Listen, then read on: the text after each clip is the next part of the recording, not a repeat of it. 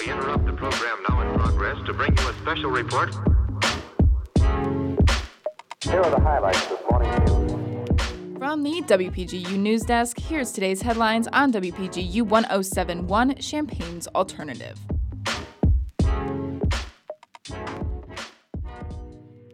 From WPGU News, I'm Josie Alameda. It's Tuesday, May 5th, 2020.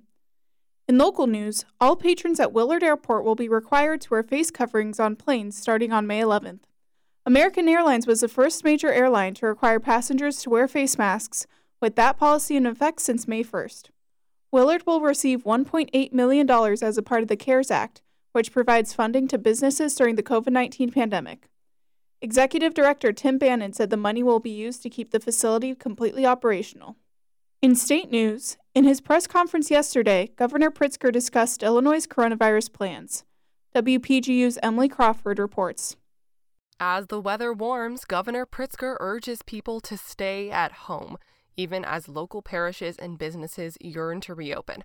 The governor stated that a phased reopening plan is coming soon, but they are working to ensure the safety of Illinois citizens comes first. If our numbers flatten and get better, and that's where we seem to be at right now, it's because people have followed the rules. And to the extent people are not following them and gathering in groups, they're going to spread the virus, and they're going to cause us to go back into, a previous executive order or a more stringent lockdown. There are currently 63,840 cases statewide, with 2,341 new cases and 46 additional known deaths announced yesterday. From WPGU News, I'm Emily Crawford. In international news, Italy is seeing a marked improvement in major indices of the coronavirus. WPGU's Barrett Wynn has more on why that bodes well for us at home. Coronavirus deaths in Italy hit a 2-month low this Sunday, totaling 174 deaths, dropping dramatically from the previous day's total of 474. The infection curve has also flattened considerably, with the number of new cases on Sunday coming out to around 1,390, down by 510 from the previous day's count of 1,900. Additionally, lockdown guidelines in Italy, Spain, and France are all beginning to relax. Restrictions on travel to visit family, funerals, outdoor exercise, and a number of manufacturing jobs were relaxed, but they do remain in place to some extent. Unfortunately, the number of new cases per day within the United States has held relatively steady over the past few weeks, but the number of new cases in New York has declined, indicating that the virus may be reaching its peak there.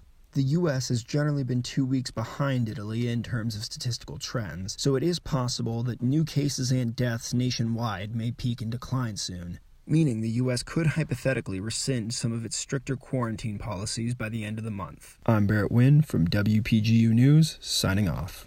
In the arts, organizers of Chicago's Grant Park Music Festival announced Monday that this year's event has been canceled.